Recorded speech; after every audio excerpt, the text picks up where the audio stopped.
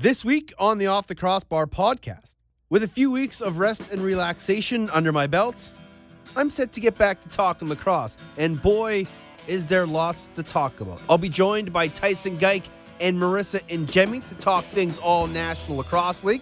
The San Diego Seals announced their colors and logo, the Heritage Cup came and went, and NLL camps are set to go. All that and more on OTCB.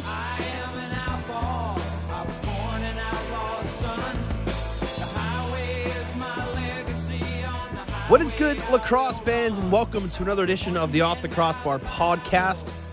My name is Teddy Jenner. Welcome back. It's been a while. Have you enjoyed your off season? Are you excited for the NLL season to kick off? Because I sure am. We are a couple of weeks away from NLL camps opening up, which means we're about 6 weeks away from the first regular season game of the 2017-2018 season. It's incredible how quickly this offseason has been. And there has been a lot of happenings in the last few weeks as we ramp up towards the NLL season. Team Canada field lacrosse tryouts happened a few weeks ago in Buffalo. Team Canada men's indoor put a whooping on the American indoor team, 19-6 at the Heritage Cup. We'll talk about that in a little bit. We'll talk about the fallout of that Team Canada camp and this Heritage Cup as a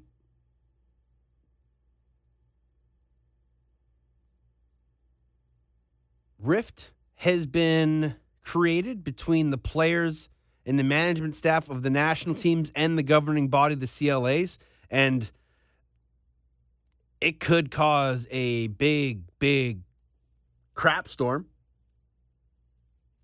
I'm really interested to see how all that plays out. So we'll talk about that in a little bit. As mentioned, NLL camps. We talked about the Heritage Cup. But the biggest news of the week happened today on Tuesday.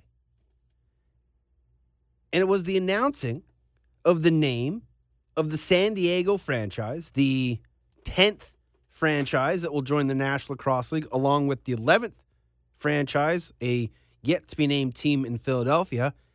It better be the Wings, or I'm going to be really angry. FYI.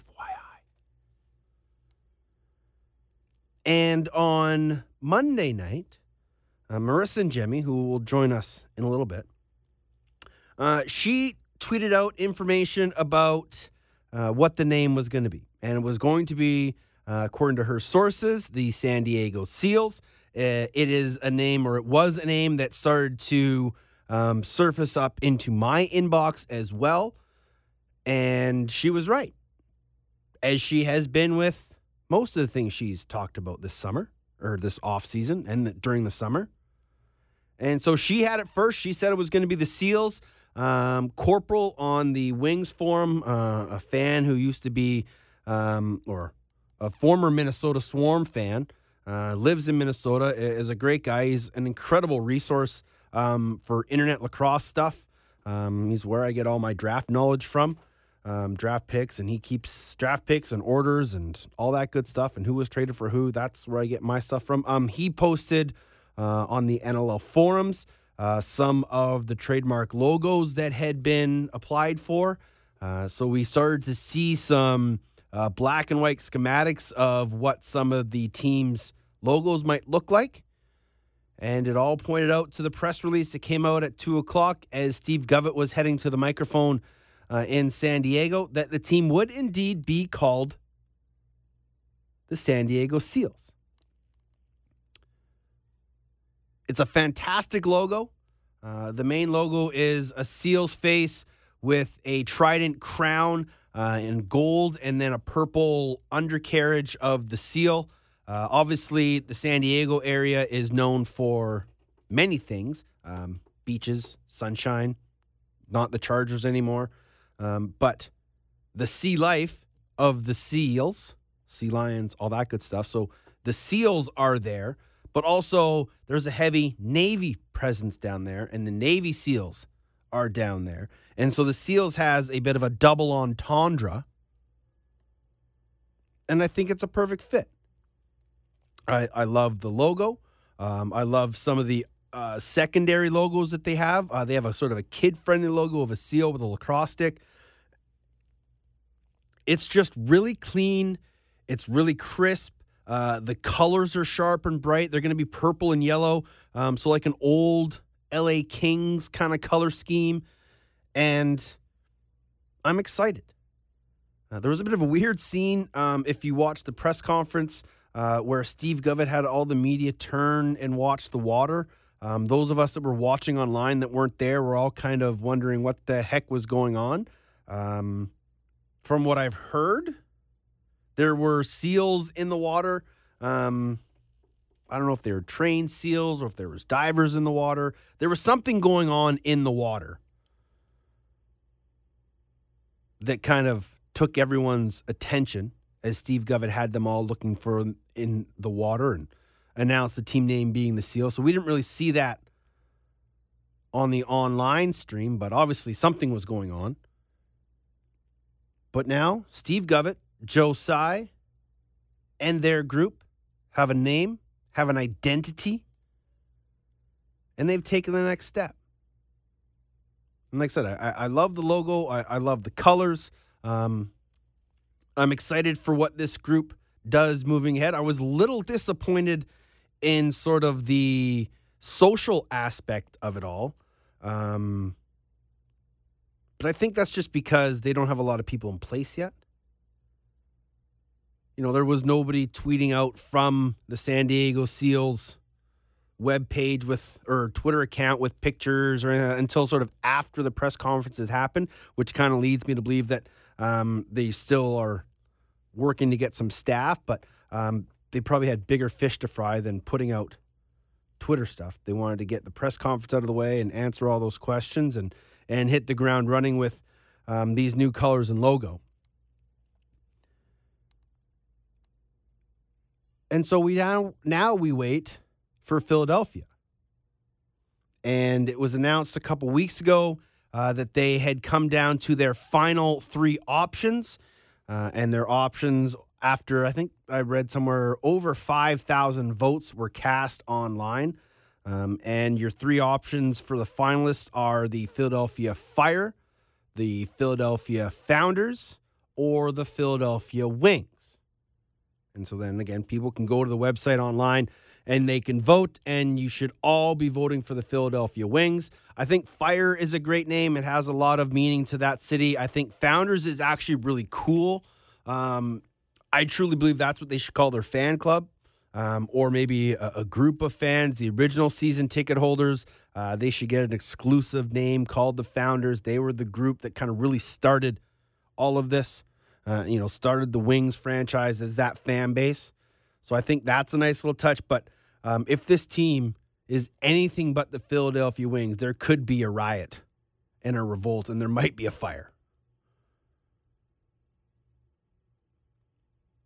But we won't know that one until next month. I believe voting closes on the 13th of November. So still plenty of time to go to the website and vote if you would like to do that. The website is phillylax2018.com. I'm sure once they get a name, that'll all change. So hopefully it'll be phillywings.com. Maybe soon, hopefully. So again, voting for that closes on November 13th. So again, you can vote between the Fire, the Founders, or the Wings. Nick Sakiewicz has promised a possible third team. Sorry, he hasn't promised. He has hinted about a possible third team. Again, I've been on record as saying that he should stop at 2. But if he does add a third team, there's much speculation that it will be in Halifax.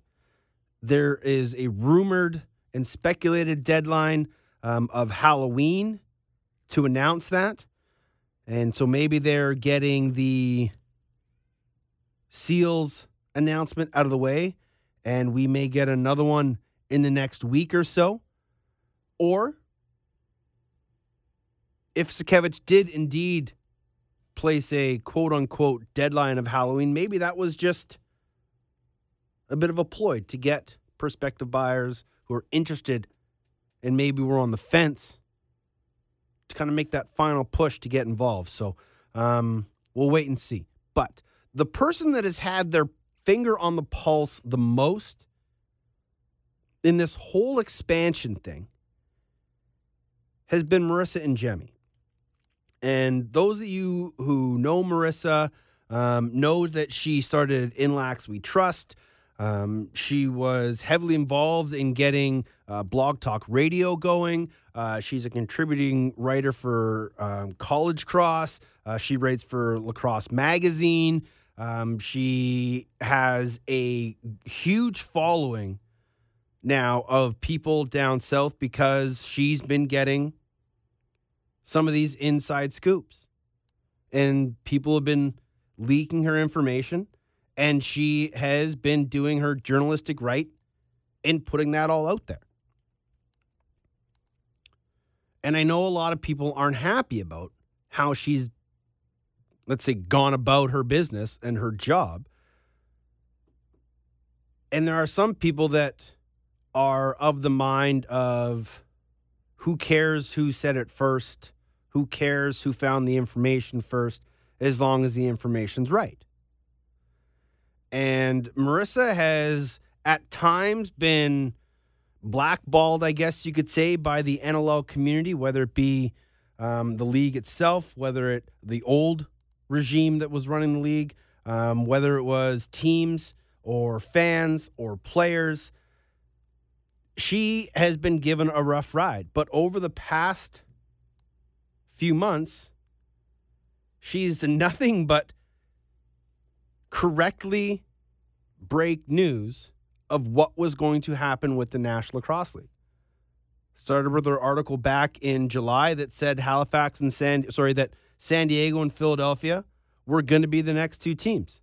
And she was right. She had Joe Tsai in there with San Diego. She had Steve Govett in there with San Diego. She had the Philadelphia story and the Seals now. So people don't always understand what goes through the mind of a journalist when they get these stories. So I wanted to ask Marissa, and I wanted to talk to her, get her back on the show. She'd been on the podcast many years ago when she was a few years younger. She's a graduate of Boston University. She writes for the New England Hockey Journal. She works for New England Lax Journal. She does play-by-play for the Boston Cans and the Northwest Women's Hockey League. The Northeast. Nope, the National Women's Hockey League. I actually didn't know what NWHL stood for until right now. Thought it was the Northeast Women's Hockey League, but it's the National Women's Hockey League. And she has created herself a following, a niche, and built herself respect and trust and the professional journalism skills to have trusted sources and to be given information. And she's doing things that other lacrosse people aren't doing. And with the way that lacrosse is going, and if we want lacrosse to go where it's going to go to, that means it's going to be a mainstream sport. And that's where Nick wants to take this. He wants to take it to the next level. He wants it to be the fifth pro sport. And if it's going to be that big, you're going to get bigger and bigger media people and more eyes on your sport. And not everybody is going to be tied to the so-called inner circle of lacrosse. And this is how it works. And I've talked about this on this show before. Whenever something happens in the lacrosse world, I can guarantee you within 24 hours, it's not a secret in the lacrosse world anymore. Because what happens is the lacrosse guys that were there and saw what happened or heard what happened or have been told what has happened will tell people, and then they'll tell people and they'll tell people, and it goes on. And everyone will always say, hey, man, just between us, don't say anything. This is what's going to happen. Or, hey, guys, just keep this on the DL until it gets announced, or however it may work. People will always know. And then people will always tell the people that they know can get that information out. They'll tell myself. They'll tell Tyson Geik. They'll tell Marissa and Jemmy. They'll tell Steven Stamp. They'll tell Bob Chavez. They'll tell Jake Elliott. They'll tell Andy McNamara. They will tell the people that they know. That's how sources work. And that's how stories break. And once we get the National Lacrosse League to a level where there is multiple media outlets and people covering our game, stories are going to get out. And information about players is going to get out. We won't be able to be secretive world anymore, because that is one huge thing that the lacrosse world loves. It's to keep their information secret and close to the vest. They don't want anybody to know anything. And all Marissa has been doing is her job as a reporter. She has no allegiance to a team, no allegiance to the league. She is just a reporter covering a game that she loves and is passionate about. And she has employers that she is responsible to get information. And because she has, been kicked to the mud, stomped in the curb, and then brought back up, and educated herself properly and went through all the trials and tribulations of going to college and getting the work experience and getting the credibility. Well, now she's being welcomed back in by the NLL and the new regime. And when she continually gets breaking news stories right, people eventually have to start to believe her and take what she's saying as valid information. So I caught up with Marissa earlier in the day on Tuesday and basically asked her, how did she find out about the Seals? The day before, and this is kind of how a lot of the NLL stuff I've tweeted about lately, someone I had no idea about, or I still kind of don't know who they are influenced in the lacrosse world. I got a Twitter message saying, oh, just so you know, they're going to be the San Diego Seals. And I was kind of like, okay, sure. And I just was talking to a few of the people I interact with in the league, and they're like, oh, yeah, that's totally true. And I was like, oh, okay. So once and that's kind of how I heard about the team being in San Diego and about Philadelphia and the Halifax stuff I'm putting out there, is I just conferred with the people I talked to in the league in general, and they're like, yeah, that's true, that you'd probably be safe to go with that. So I was like, okay, well, these are people I've talked to for 5-6 years now covering the NLL, so I'm like, if they say it's true, I believe it, and so I just kind of put it out there. I'm very happy to see that the anonymous sources were accurate in what they were saying. Yeah, that's always a tough line to follow for a journalist, is getting anonymous tips and then having to find sources and get confirmation to be able to go with that. You talked about the Halifax name, and that's been one that's come up in the last little while. Nick Sakiewicz has gone on record saying he has basically a Halloween deadline for 2018-2019. How far do you think they are away in making Halifax happen? From what I know, I think it's pretty likely. When I talked to Nick, he mentioned to me he was pretty confident there's going to be a third team. And from other people, I've talked to a lot of people in Halifax who have heard from people who are saying they're really working towards this. So I'd say it's probably likely it happened. If it doesn't, it would just be things didn't work out with final agreements and stuff like that. But I know they've been targeting Halifax for a while. It's been in the rumor mill for as long as I can remember now, and I know Nick's been out to Halifax a couple of times. I'd say we'll probably hear about it next Monday, maybe a little bit before the deadline. If not, it might go down to the final hour. It's been a busy summer for you, or off season at least for you, and reporting the Philadelphia story and San Diego. You've become quite a story breaker, but people have kind of felt that sometimes you shouldn't be releasing that information and stealing team's thunder, as quoted as somebody in my inbox the other day said, why is she stealing a team's thunder? As a journalist, what do you feel your responsibility is when you find information? My job I view as, in whatever I'm covering, is to tell readers and listeners and people who follow the league information. And my job isn't, I'm not a PR person for a team. I don't really care if it ruined their hype a little bit. That's not my responsibility. They're not paying me. They're not the ones telling me anything. So that's not my obligation. It's not any journalist's obligation to help out a league or a team unless they have something in it for them, I guess. But then there are issues ethically with that as well. So when I have anonymous tips or I source that I trust telling me information, they're telling me it for a reason as well, and I would trust it, and I believe my own sources. And I know I'm a fan of the NLL. When there's a team that's about to come out, I want to know what they're going to be called, and I really don't care. It's not going to ruin the announcement for me. So I think that's a little nitpicky. So I don't really care all too much if people have an issue with that, because that's not my problem. You were covering the National Lacrosse League when the Blazers were rebirthed up there. What did that show you, and how did that get you involved in the National Lacrosse League? I discovered the NLL at random. I was a big hockey fan growing up, and I saw an Orlando Titans Calgary Roughnecks game on TV, and I thought it was the coolest thing ever. And I did a Google search, and I found out the Blazers existed, and I was like, I'm their biggest fan now ever.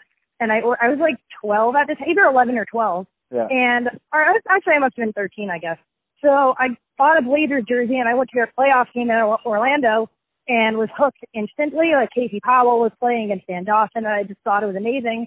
And then I started blogging for SB Nation, and the NLL was involved, and they wanted me to be a part of it, and I started covering the Blazers. The first game I ever covered was the Blazers and the Buffalo Bandits, right. And I thought it was the most amazing thing ever. I still miss the Blazers to this day. I loved covering them.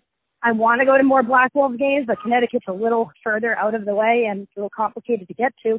Yeah. But I've been to an NLL game in about 2 years now, which is unfortunate because I love the league and I love being around it. But it's kind of random. I even found out what lacrosse was, and I'm really glad I did because it's one of the most important things in my life now. You've had a few run-ins with some NLL people that maybe didn't go the right way. You have an interesting relationship with Steve Govett. Do you think that is just a coming of age of you as a journalist and doing what you feel is right, or do you think that people are upset of how you're going about things? I mean, this goes with anything I cover. I'm not out to get anyone. It's not my problem if anything happens. I mean, if there's something that happens in the NLL that's negative, fans want to hear about it. Just like if something happened in the NHL or the NBA, fans want to hear about it. And as people who buy tickets and invest in the league, they have a right to know about it. So I always look at it from that standpoint. If something happened involving the Bruins, as a Bruins fan, I really want to know what's up. And so fans of NLL or MLL or any other league, they want to know what's happening. So I view the job as a journalist to kind of provide access that a fan might not be able to get. So, like, I can't get info about the NFL, so it's up to the reporters to tell me what's going on so I can make decisions about what I watch and things like that. So the NLL, sometimes they, from my experience, I was 14 when I started covering the league, and I think some of the people there thought it would be a lot easier to influence me to send their message out and their agenda. And I realized over time that's just not my responsibility. And I don't think they liked that very much, and that caused some friction. Since this new group's been in there, since Nick's been commissioner, the new PR group, I've had no issues with the NLL whatsoever. They reached out to me. They wanted me involved covering the league again, and I was more than happy to, and that's why I've gotten more involved in the NLL. The only negative feedback I've gotten from breaking stories was Steve Govett's comments, and I haven't heard from him. I tried to reach out at one point, and it bounced back, so I'm not sure what happened there, but I haven't spoken with him, so whatever his opinions are, he has his own agenda, and my own agenda is just I like covering the league, and when I have info, I think people should be able to know about it, and I don't blame anyone for having an issue with it because that's their agenda. They're trying to do their job as well, so I have no animosity towards any of it, and if anyone else does, I guess that's their issue. You've had some great interviews. You're writing for Lacrosse Magazine. You've been doing stuff covering all forms of lacrosse. What's on your agenda next? What stories are you looking at getting out there and working on? I know you're busy at BU with doing a ton of broadcasting and covering games like you're doing now, but what's on your lacrosse agenda? Right now I have another story for Lacrosse Magazine some point in the next couple weeks that has to do with USA Indoor Lacrosse, which I've been wanting to get back in the swing of writing about and talking about that for a while, and finally there's kind of an outlet giving me a voice for that. So that's what's up next. Other than that, I'm working on a couple of high school lacrosse recruiting things to do with New Hampshire and Massachusetts, and preparing to broadcast the upcoming season. I have a new deal where I'm going to be broadcasting some women's lacrosse at a local school that I don't think I can announce what that school is yet. Yeah. But when I can, that will be on my Twitter. But so there's a lot of lacrosse stuff on the horizon. Right now it's a lot of hockey stuff with that season going on, but I can't wait for lacrosse season to start, and hopefully I can get to a few Black Wolves games and find a place to write about that team. Crazy to think that at 14 years old, she was covering the National Lacrosse League and starting to become a fan. But it just goes to show the progression of a journalist, where she's come from, how she acted then, how she went about her business then, and has matured and progressed into the journalist she is now. And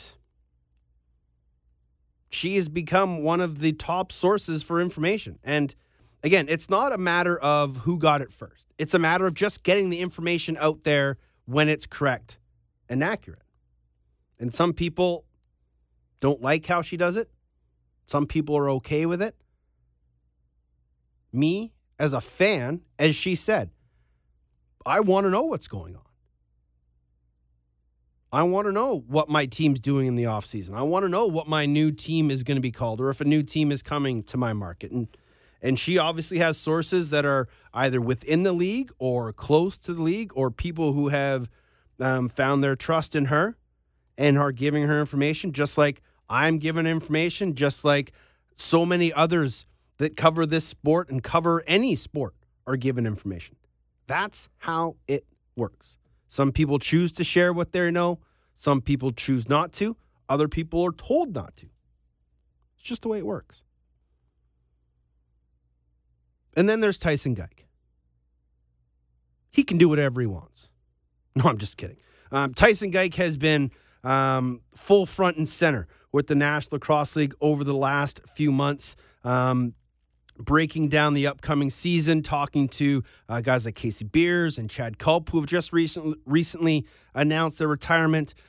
He is the National Lacrosse League's #1 guy when it comes to news reporting and breaking stories and just getting out general content with NLL TV. He is back with them this year, and he was in Philadelphia for the unveiling of the Philadelphia team, and he's been kind of all over the place, getting stories, talking to players, and getting caught up for the new season. And I was able to catch up with Tyson earlier in the day and just basically asked him how excited he was as the season grows ever closer. I am getting excited for the start of the new season. It has been a long off season. It's my first NLL off season, and I didn't realize how long it was. But I'm just, itching to get going here for face-off weekend on December 8th and 9th. The funny thing is that this is probably going to be one of the shortest NLL off seasons actually ever, because with the season going later into June and the new season starting in December, it's actually going to be the shortest off season. But it does seem like it has been forever, and you've been a very busy man. Obviously, Tuesday, the San Diego Seals were announced. What do you think of the logo, the colors, and just the unveiling and everything that went down in San Diego today? Well, listen, I think it's great, and I spoke with Steve Govett a couple of weeks ago regarding the logo and the branding, and being a guy who's got a bit of a business background, having studied it in school and stuff, I'm always interested in kind of hearing what goes into the branding of anything, really. And this organization is faced with a bit of a challenge being in a non-traditional lacrosse market, if you will. So they had to put some thought into the logo, and naming it the Seals is great because you do have that tie to San Diego and kind of the Navy SEALs, but it's not too much like that and kind of ripping them off. So I think it worked out really well. I like the logo. I think it's sharp. I like the decision not to go with a lacrosse stick in the logo. you want people to be able to identify the logo on its own, and that's what Steve Govett was really speaking to me about. And I really do like that decision. And this team's going to be a fun one to watch. We've got a couple of teams in the NLL with purple mixed into their logo. The Rochester Nighthawks, of course, are the primary one, and then Buffalo's got like a tint of purple. So San Diego will have a new kind of color scheme of their own, and it's definitely exciting. Looking forward to 2018 and 2019. I mean, and we've been waiting for expansion for so long. It's kind of funny when I look at that logo. I look at there's an old LA Kings logo where it's the King's head and it's got the same colors, and so when I look at that, I kind of see that. I'm like, oh, it's kind of dicey to go with a team that's very close to same colors and the style logo, but it was a no-brainer. You kind of mentioned it. Govett said it in the press release today that with seals in the water, both the mammals and the naval seals, it was a no-brainer fit for them. I love the colors. I love the different logos. And this is just a step for this new team. And Philadelphia is going to be the next team to make that step. You were in the Philadelphia area for that unveiling. What did you get? What sense of feeling did you get from that whole group, from Sean Delaney and everybody involved of what that group's doing and how they're going to progress going forward? Philadelphia was incredible. The energy there was really tough to explain in the best way possible. I mean, there were a lot of people out at that event. This team specifically, I mean, I can't necessarily speak to San Diego. I wasn't there for that, but being in Philadelphia, I mean, there's just so much hype and excitement about this team, and possibly the Wings coming back to the National Lacrosse League. You just got a feeling of how much tradition is involved with box lacrosse in Philadelphia, and some of the stories that I heard and from Philadelphia Wings fans, they gave me goosebumps. And it was really cool to hear the impact that lacrosse team had made on some of their lives. And these fans in Philadelphia, say of the Wings, are primarily Philadelphia Wings fans first before any other team, which is really awesome to see. You don't get that in very many markets. I want to say, I mean, if you come to Toronto, a lot of times people are saying, I'm a Maple Leafs fan first, maybe a Rocks fan second. Toronto's actually one of the better ones, so maybe a poor example. But you get the idea of what I'm saying with Philadelphia there, and it's going to be an awesome team to watch. I think they're really going to do things right. I think that there's going to be a lot of guys trying to come over from the field game as well, trying to play on this Philadelphia team, and they're going to do everything the right way there. And having Comcast as an owner, I mean, Nick says it all the time, good owners, good league. And I think the idea is there, and the right steps are being taken to, launch this team in the right direction come the new season. I like you mentioning the American crossover of guys wanting to play in that team. There's a big grouping of American guys that live in that Baltimore, Philadelphia area that are going to want to make the crossover. We saw some guys at this past weekend's Heritage Cup making their debuts or returns to the indoor game, which really kind of starts to open that door when you see more high-profile field guys trying to play in the indoor game, that you can sense that this expansion wave is starting to perk up ears outside of the indoor realm. You mentioned just some of those fans and the old school fans. I'm excited for when this group finally announces the name. They've given us their three finalists. It's the Wings and then the Fire and the Founders. And we all believe that it's going to be the Wings. It shouldn't be anything else but the Wings. But and this is what I always wanted, did you get the sense that they're going to try to go after those old school Wings fans and have them a part of this new franchise? Absolutely. I think so. And I think that'll be part of their marketing campaign moving forward into the future is tie the past to the present.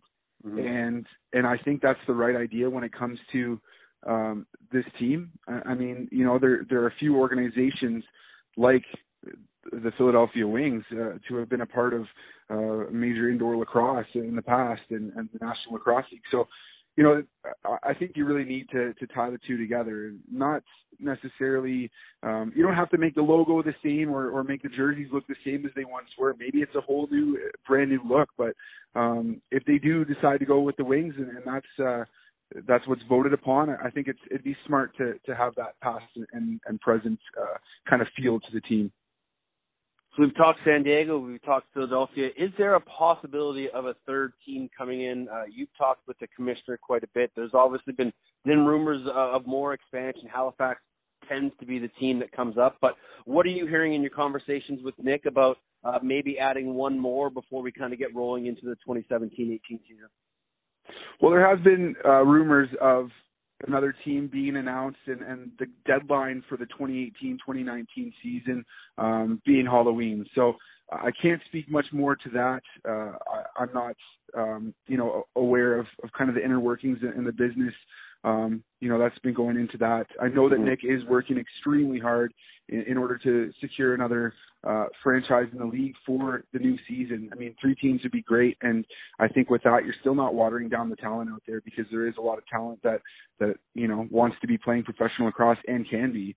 I can speak to the Philadelphia announcement.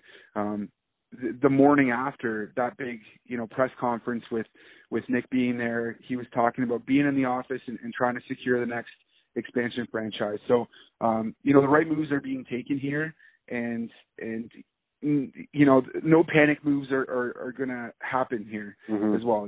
Like I said, good owners, good league. I think that's the primary focus.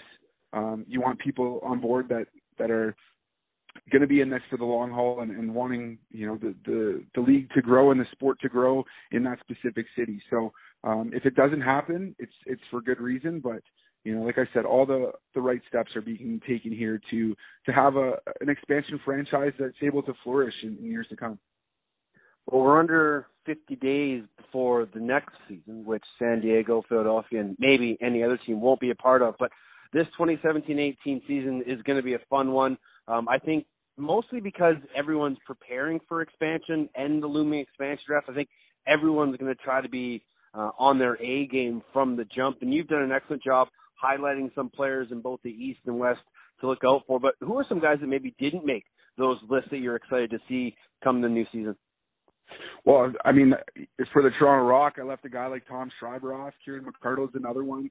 I think, Tom Schreiber, obviously a guy that we've been talking so much about with the Rock, but McArdle is the guy who's really set to take off there. And I'm excited to watch and see what he's able to do in his second NLL season. I think he's really going to make an impact with Toronto.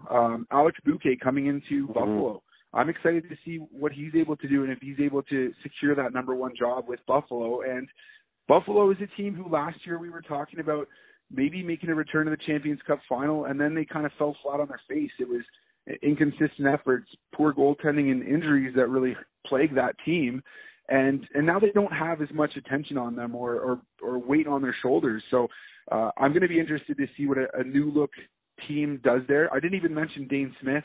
Once again, he's a guy that he put that stutter step on display again in the Heritage Cup and didn't do much of that last year. I think some of that had to do with injury, but I'm really going to be keeping a close eye on him. Obviously, taking the league title in terms of scoring just a couple years back. But, you move down the list, the New England Black Wolves, what are they going to do with a guy like Kevin Crowley in the future? I think that his effort this year and what he's able to do this season may impact where he ends up in the new season, and that could really, have an impact on what the New England Black Wolves decide to do with a player like that. I could go on. This league is just incredibly exciting, and there's so much going on, and players that have the opportunity to step up. And you look at the Colorado Mammoths, for example, 2 really big name guys go down on the back end, and now 2 players have that opportunity. I think that this season will really have an impact on the way that, the expansion draft and the league looks next season. Yeah, I think, speaking with Dylan Ward about, losing Coetzee and Holding is huge for them. But he said, it's a great opportunity for some young guys to step up. You look like a guy like Jordan Gillis or a guy like Bryce Sweeting, those guys that will now be forced into a dominant role. But he said, we're going to be okay. We still got Greg Downing. We still got Robert Hope. Ilya Gaich is still there. We still have one of the best defensive-minded coaches in Pat Coyle. So it's going to be an interesting spot for GM Dan Carey. His first year, he loses his captain and 2 of his best defensemen, and it's going to be an interesting spot for him to see what he does. Teams are going to be opening up camp in the coming weeks. Like I said a little bit earlier, we're under 50 days until December 8th comes. Do you have any predictions, anything that's kind of maybe an off-the-wall thought, or who do you think is going to be an early favorite going into the season? I think to make a return to the Champions Cup, the early favorites are going to be Georgia and Saskatchewan once again. But I was thinking about this today. I think that makes the league almost more exciting. The Georgia Swarm definitely have a target on their backs now. And that is going to make for one exciting year. I think the East Division is going to be an interesting one. It's really it's a tough one to call. I mean, the New England Black Wolves back end is cleaned up and kind of retooled. So they're going to be looking a little bit different. And they've got firepower up front, a new goaltender who's going to be, out with something to prove in the new season. But the Rochester Nighthawks, they're my sleeper pick, 1 year older and kind of wiser. And, they get a ton of new talent there in the draft. Quite possibly could have won the draft. The Buffalo Bandits, no pressure on them, but how are they going to do this season? The Toronto Rock getting a guy like Rob Hellier back in the lineup, and they really impressed me last season. Not a lot of people gave them much credit, but they came out, to start the season. They go to the East Division final, and they held their own against the Georgia Swarm, the eventual champion. So the East is really exciting. In the West, I'm looking at the Calgary Roughnecks because of that disappointing season last year. I think that Curtis Dixon's really going to be hungry for his first Champions Cup. I just spoke with him at the Heritage Cup there, and having won a Man Cup, I think it's going to kind of fuel his hunger for a Champions Cup a little bit more. And he had a great season last year, but going to be looking for a little bit more consistency. And I'll be interested to see what Calgary is able to do. It would be fun to see Calgary kind of, take over that rivalry that they have with the Saskatchewan Rush. It's going to be a very interesting year throughout. What do you got working on the books now? What can we expect in the coming weeks as we get closer and closer to the season? Well, I'll be out at various teams' training camps and speaking with players and seeing how they're feeling, getting ready and heading into the season. Going to be looking to take a look at some depth charts and kind of communicate that with the fans out there so they know that, the teams that we may be seeing taking the floor. And then December 8th is going to be here before we know it. We're ramping up to face-off weekend, and we're going to be talking a lot about that and hoping to be at a couple of games that weekend, actually. And like I said, I'm incredibly excited for this new season. Every day goes by, I fall more and more in love with this league and the sport of lacrosse, and it's going to be a great year. That's Tyson Geik from NLL TV, and I agree with Tyson. I'm excited. I'm pumped. And it is going to be a fantastic season in 2017-2018. Obviously, Georgia, the defending champions. Saskatchewan Rush, the defending Western champions. I don't know how I feel about this season. I want to say that it's going to be exciting and it's going to be action-packed, which it's going to be. I know all that. I just don't know which way it's going to play out. Are we going to see a repeat? Georgia hasn't done a lot to tinker with what got them to where they were, and I'm okay with that. It worked for Saskatchewan a few years ago. But then again, Saskatchewan's made a huge overhaul. New goaltender. New addition to the left side. But the team that actually 3 teams. No, you know what? I'm excited and interested to see what all teams do this year, but there are a few that I'm most interested to see how they react going into this year. Obviously, with Colorado, the loss of Dan Coates and the loss of Cam Holding is massive. It's going to be huge for them to have guys step up into that roster and into that lineup and play some big minutes. Nick Ocello is going to be looked at to play a bigger role. Guys like Bryce Sweeting and Jordan Gillis, those guys are going to be looked at to take a bigger role. I'm excited, and so are a lot of guys in the Colorado Mammoth camp. Very excited about Jared Newman.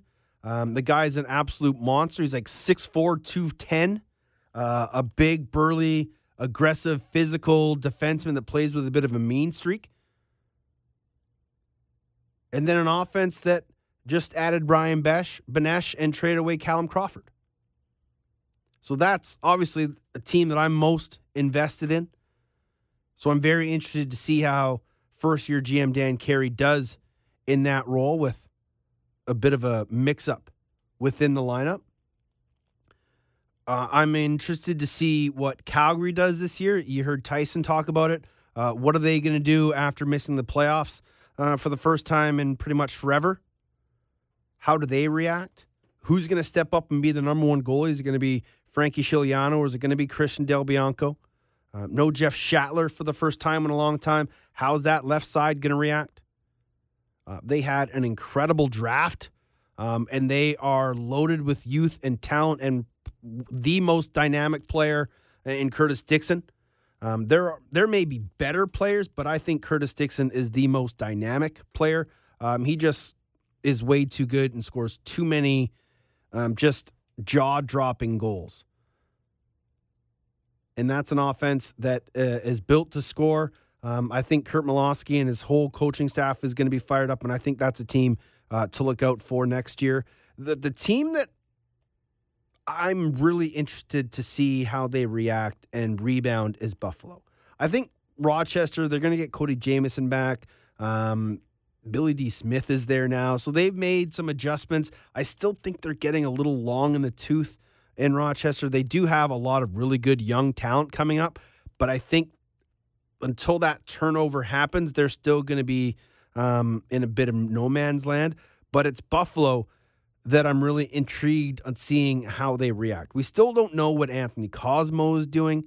We don't know if he's going to retire or not. There's been tons of speculation that he wasn't going to be back this year. That was one of the main reasons that Chugger Dietrich went out and got Alex Bouquet as part of the Callum Crawford deal for Ryan Benesh. You add in Callum Crawford, you add in Josh Byrne. This is a team that is going to be incredibly talented, and they're still going to have that bandit ball mentality. And I think they're going to be bigger, stronger, more athletic. They're going to push the ball a lot. And if they have Bouquet in between the pipes playing the way he did for New West this summer, I think they're going to be a team to be reckoned with and a team that is going to have a massive rebound from last year. And we just kind of have to wait and see. Camps will begin in November. Most teams are starting right out of the gate with camps right that first weekend on November 4th. There's going to be some exhibition games in Vancouver the following weekend. The weekend after that, I think Vancouver goes to Saskatchewan. There's going to be, I think Georgia plays Saskatchewan. There's going to be a lot of exhibition games. There's going to be exhibition games at the track. There's going to be exhibition games at the LEC. Two sort of hubs where lots of teams can go and conglomerate and do sort of a Western camp and an Eastern camp, which kind of seems to be the focus for some clubs. And it just gets to be a little more exciting as we get closer and closer. And we kind of got a bit of taste of indoor action to tease our appetites when we had the Heritage Cup over the weekend. And the Canadians completely dominated the Americans 19-6 and cruised to, I think it's their 24th or 27th straight indoor victory. And before we get to the CLA Team Canada stuff, I just want to say one thing on the American side of this Heritage Cup game. At the start of that game, you really saw the Americans, they could compete. They were able to hold their own for the first quarter and a bit. And they were playing a very educated and well-tempoed game. Obviously, Reggie Thorpe has played this game for a long time, so he understands the ins and outs of the Canadian-style lacrosse and how to get Americans to see the indoor game through Canadian eyes. And you saw his offense work really well. You saw his defense kind of play an interesting, not a zone system, but a very man-to-man jump system. I even heard some of the guys saying, "I've got the hot man," which I took a bit of flack for online. But it wasn't because I wasn't really making fun of Americans. I was just saying how clearly I could hear them talk. And that was a good thing because communication is massive on defense. There's not as many hot slides in indoor lacrosse as there is in field lacrosse, but it was good that the Americans were communicating. Rob Pannell made his indoor debut. Looked pretty good. Paul Rabel played his first indoor game in about 4 years. And while at times kind of looked like the old Rabel, the guy who could really dominate if he wanted to, there was other times where he just kind of looked lost. And that comes with not having played indoor for a long time. And there were some times where he was bodying up the wrong way. But whatever. There was a lot of Americans that had that tough transition. But I think this group is really structured to move forward very well. With Reggie Thorpe as sort of the guiding force with this group, I think they're going to be improving exponentially over the next few years. Obviously, for the indoor program, a lot of focus is on the 2019 FIL indoor games that are going to take place at the LEC in Langley. But also, so a lot of those guys were, just getting their names on radars and just, testing out the indoor game, see if it could be something that they want to go down. But it's also a lot of those guys getting their names on radars for NLL clubs, because 2018, 2019, a lot of those guys will be sort of street free agents, if you will. And that's where expansion teams will really make up a big bulk of their roster, is through free agency. And if those guys are able to put their names out there and really give the indoor game a shot, well, then you have guys who are able to be just picked up and signed as free agents, and with nothing to lose, get brought into an NLL camp. And you could easily see the next Tom Schreiber blow up. Or you could see the next Greg Downing really understand the D game and settle in and become a steady defensive mind. So while the Americans didn't really show strongly on the scoreboard, the improvement is there in all but one position, and that's goaltending. And I think that, yes, it's a very tough position to play. And when you haven't played it and you kind of get thrown into the fire, it's a tough transition to make from field to box. And the Canadians really took advantage of that. They didn't really allow either of the three American goaltenders any real chance to get comfortable. They peppered him with shots. They didn't ever really let up. And you could see that was the really big difference between the two. The athleticism of both teams, pretty equal. Sure, offensive, defense, you could give a slight edge to the Canadians, but the Americans are starting to understand the game more, and they're playing better lacrosse. If you switch the goaltenders, if you gave the U.S. Brandon Miller to Canada and you gave the Canadian Brandon Miller to the U.S., I think that score is different. And so while the Americans are doing a great job in getting field guys to come over and try out the box game, they really need to start developing goaltenders. And I think that's where U.S. Boxla comes into play, and the group that those guys are doing, not only with the college box league, but just the youth stuff. And so as they get bigger, and as the game continues to grow, goaltending will be a vital, vital position to continue to build, because without good goaltending, the Americans will continually be behind the Canadians in the indoor game. But after the game, there was a little bit of wonderment, and it came from, I don't want to say an unlikely source, but when it comes from sort of the leader of the ship, you kind of take notice more, and the message stands out more.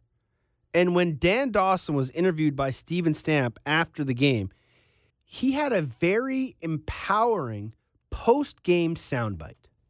Well, I mean, I don't want to say single-handedly Dean took in this program and turning it around, but when you have good people in place, good things happen. And you think about Dave Hundley, what he's done with the men's field team and all they've done. You see what Gary and the women's side have done and what Johnny's done with the box team. Listen, we're in a really good spot to grow this game. We just need the right people in place to get this train continue to move forward. Right now, we got to start making some headway. And to do that, the game in Canada is kind of stagnant right now. And we got to get grassroots going. We need the proper funding to get this game going at the grassroots. So one day, every year we play this game, it gives kids something to aspire to. And this means something to wear this jersey, whether it's U17, whether it's the women's, whether it's the U19 men's, whatever it is. And we got to have pride in that. And the only way to do that is have the proper direction from the board and everyone involved. And so when you hear that, you're like, damn right, Stan Dawson. Absolutely. We do need to grow this thing. We do need more leadership. We do need the right people in place. Yeah, let's do this. And this is something that so many people have been saying for such a long time, that there needs to be a change at the top. We need the right people in place to make this sport go in the direction that we truly want it to go. People have been saying that about the National Lacrosse League for years. All of a sudden, Nick Sakiewicz comes in, and boom, we've got 2 new teams. We've got a digital platform. We've got all these ideas to move forward. He has a vision, and he's growing it in his direction. And we all follow. There is none of that from the CLA. You heard Dan talk about what Dave Huntley, what Gary Gate, what Johnny Meridian, what those people have been doing for the U19s. You can even throw in guys like Matt Brown and Jeff Snyder and Devin Ray. What those guys are doing for the national programs in men's and women's and the U19s has undeniably had exponential success. But then when it comes to the Canadian Lacrosse Association, there's a massive disconnect. And a lot of people are talking about funding from the Canadian government and how the Canadian Lacrosse Association lost its funding, and there's so much going on. Well, the disconnect has become so large that the managers of all 5 lacrosse teams have threatened to resign if Joey Harris, the president of the CLA, and Sowen Gill don't step down. Gill's a director with the CLA. So if those guys don't step down, Huntley, Dean French, Gate, Meridian, all those guys are going to say, you know what? We're done. We're out. And that would be a massive loss and a huge step back for the sport in this country. And a lot of people, again, may think that this has to do with getting funding from the government. Yeah, that's a big thing. And some people think that it's a grassroots thing, and we got to get more money into the minor associations and into the kids going the game and get more kids playing the game. Absolutely, that's a massive point too. But another major glaring point is the insurance that needs to be covered for these players. And that is a huge thing because players are having to start to pay their own way. Pay your way to camp. Pay your way to try out. Pay your way to team practices. Pay your way to get all the way to Israel. Well, if you don't have the funds, well, maybe you can raise some money. Do some fundraising. But there's been no help to get these players there. And when you go from the top down and there's that massive disconnect, it creates a situation that we're seeing right now where the CLA and the Lacrosse Canada groups are completely at odds with each other. And the CLA has taken their stance, and the Canadian lacrosse groups or the Lacrosse Canada groups have taken their stance. And this is something that's going to be going on for quite some time, I think. Because I have a feeling Harris doesn't want to step down, and I have a feeling that Sowen Gill doesn't want to step down. But something is going to have to happen quickly because there are world championships coming up soon. And if those guys all step down, there is going to be a massive uproar. And one that this sport may have never seen before. And so we'll keep you updated on that. We're trying to get a couple people to come on the show and talk about just what's going on. But you could just hear it in Dan Dawson's voice when he was talking about it. Of how important an issue this is for the players. And it's huge. If you go to the PeterboroughExaminer.com, there's a couple stories up there by Mike Davies. He's the guy that broke the story. He's the guy that's been kind of following the story. He's an incredible, incredible writer and has been covering lacrosse for years out in Peterborough. So he definitely knows what he's talking about, has been around this game for a long time. So you can just go to the peterborough.examiner.com and find out information. You can just type in Lacrosse Canada CLA or Team Canada CLA, and you'll get the news stories that come up right in your Google search. But this is a story that we're going to be following for a while. As mentioned, we're going to try and get somebody on the show next week to talk about this more in depth. But this is a big, big thing because you look at all the articles that Marty O'Neill has written about the decline in participation numbers, and that's grassroots. And when the entire CLA is in shambles and it begins to trickle down into the national programs, and then it continues to have effect on member associations, the provincial member associations, and they begin to get affected, and then kids stop playing and everything that happens, all because of insurance and all because of amateur status and dealings with the government. Red flags are up everywhere. And the red flags have been there for a while.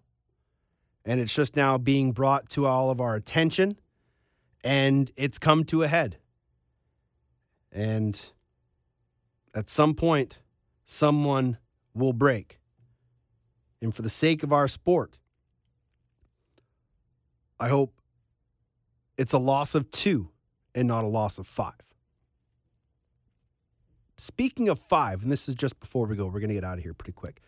Speaking of 5, the BC the BC Lacrosse Association voted near unanimously to do away with intermediate lacrosse and make junior lacrosse a 5-year program, which has been something that everybody out here has been clamoring for, a way to keep players involved in lacrosse, keep players interested in the game.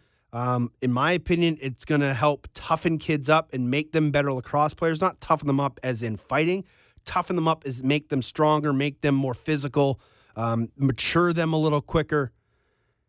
And so what's going to happen is you're still going to have your junior A league that's going to have all the teams. No teams were taken out. No teams were added in. That's probably going to be a discussion for next year. I know that Maple Ridge is dying to get themselves a junior A team. But what's going to happen is you'll keep your junior A league.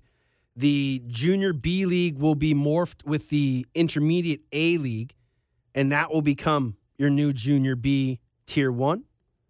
And then you'll have a junior B tier 2 and a junior B tier 3. So players will be able to move up and down the tiers. You'll weed out some of the older players as they get older. If they're not A caliber, they'll stop to kind of slowly start to drop out. And then the younger kids that are, 17, 18 years old that may not be ready for junior A, then they'll have a level of junior B to play. And I think playing for a national title has much more pride and much more glamour than winning a provincial title. So I think more kids will be interested in making that jump to junior. And you'll see some kids that are ready to play at a high junior level when they're, 18 years old. There are kids that are able to do that, and we've been holding them back in intermediate. And I think doing away with intermediate is a great thing. Having 5 years of junior is been a long time coming, and I'm glad that it's finally has been passed. The next thing I would like to see is just maybe some contraction in the BC Junior League, but I would really like to see Maple Ridge get a team. That's an association that has been growing and winning at the minor levels, and those kids would love to be able to stay and play in their own backyard. There's going to be some tinkering with this of player protection and who can go where and how guys are hid within the junior B programs and stuff like that. But I think it is a great step for BC Lacrosse. So kudos to everybody that was involved in this and finally got this done. That's it. We're done, and we're going to get out of here. And it's been a while since we've been on the show, but it is great to be back. And I hope you'll stick around for more shows like this as we move towards the start of NLL training camps, which is a couple weeks away. The NLL season is just over a month away. And that means Champions Cup is like 7 months away, 8 months away. So we got a long time to talk. And there's going to be a lot to talk about. The next time we talk, who knows? We could have another lacrosse team. I want to thank Tyson Geik for joining us and Marissa and Jemmy. You can find Tyson on Twitter at TysonLW, and Marissa is on Twitter at Marissa_and Jemmy. And just to be clear, there's only one S in Marissa.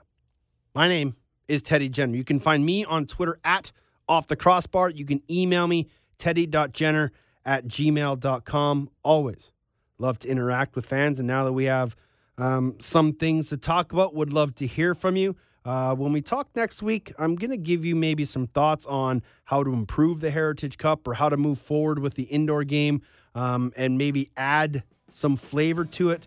We'll touch base with somebody from the National Lacrosse League and somebody from outside the National Lacrosse League. We'll talk to somebody. Who knows? What happens between now and next Tuesday, we'll decide on who we talk to. Again, thank you for tuning in. Thanks for coming back. And until next time, be excellent to each other. I am an outlaw. I was born an outlaw's son. The highway is my legacy. On the highway I will run. In one hand I have a Bible, in the other I got a gun. Oh, don't you know me? I'm the man who won. Woman, don't try to love me, don't try to understand. A life upon the road is the life of an outlaw man. First left my woman, it was down